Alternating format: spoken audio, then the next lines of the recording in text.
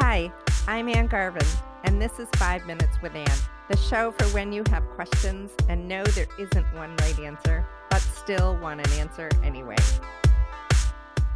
Hi, this is Ann, and I promise we're not always going to talk about food, but I do want to talk about it a little bit more because, I don't know, we have to eat it every day, and people are talking about it all the time. I feel like I can't get out of a conversation that doesn't have to do with food lately. One of the things that somebody asked me was, how much is too much thinking about food? How about that question? How much is too much thinking about anything, right? I'd like to say that I know the answer to this question, but I don't necessarily. I do think that we can talk about it in terms of, obsessive behaviors and eating disorders and things like that. But for the general population, I want to say this. You are so many things. Like if we look at the wellness wheel for people, we know that people are, who they are based on what they're thinking, what they're feeling, what they're doing. We think it's about your physical health, your spiritual health. We know that there are 7 realms of wellness, right? And physical is one of those. But it's just one of the 7. And nutrition is one of the things within what is considered physical. So if you're spending your whole day thinking about what you should and shouldn't eat, if you're holding off your appetite, if you're eating too much and feeling bad about it psychologically, if you're thinking about your next meal all the time, if you're writing the calories in your notebook over and over again, that might be too much thinking about food. Because in my mind, I eat food so I can do the things that I want to do. And I don't eat food and think about food as if it's the only thing in my life. And if I did, I would start to get counseling a little bit about it. So I have a little story about that. I have 2 little quick stories. When I was in college, I would say that I was overly obsessed with an ideal body and an ideal diet.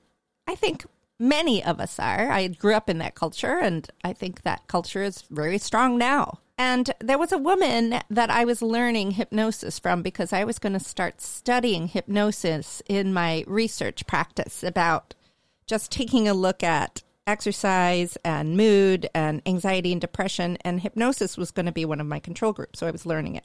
And the woman said to me, why don't we hypnotize you? What question would you like to address in your hypnosis session? And I said, I want to stop thinking about food. And she said to me, okay, well, we can offer that as a suggestion, but I would suggest this to you. If we do that, what's going to stop you from overeating or undereating? And I thought about that for a long time. I was very irritated with her. Can I just tell you how irritated I was? I just wanted her to stop me thinking about food because it seemed to control my life. But then I also thought, the thing about food is that you have to think about it. You have to eat all day long. That's what makes it so hard to stop being obsessive about it. I want you to hear me acknowledge that. At some point in your life, you have to figure out something that's more interesting than food. And let me just say, that's a difficult thing in this culture that really despises certain body types. And we see that it despises certain body types all the time because just about the only body type you see on camera, to the greatest extent, is a very lean, very muscular, very fat-free body. So at some point, how much is too much thinking about food?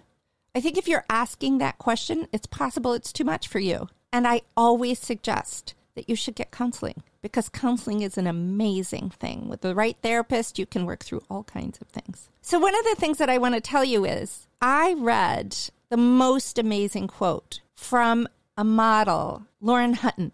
And she said, at some point in your life, you have to give up your ass to save your face.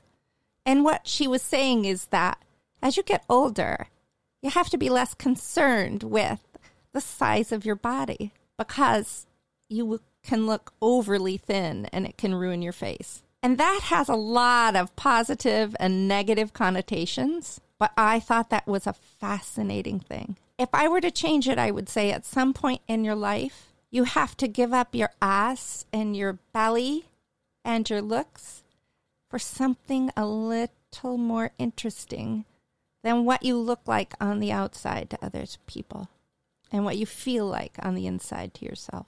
I hope this helps a little bit, and I hope you can see that these are not easy answers. So give yourself a break. and I'll talk again. Bye-bye.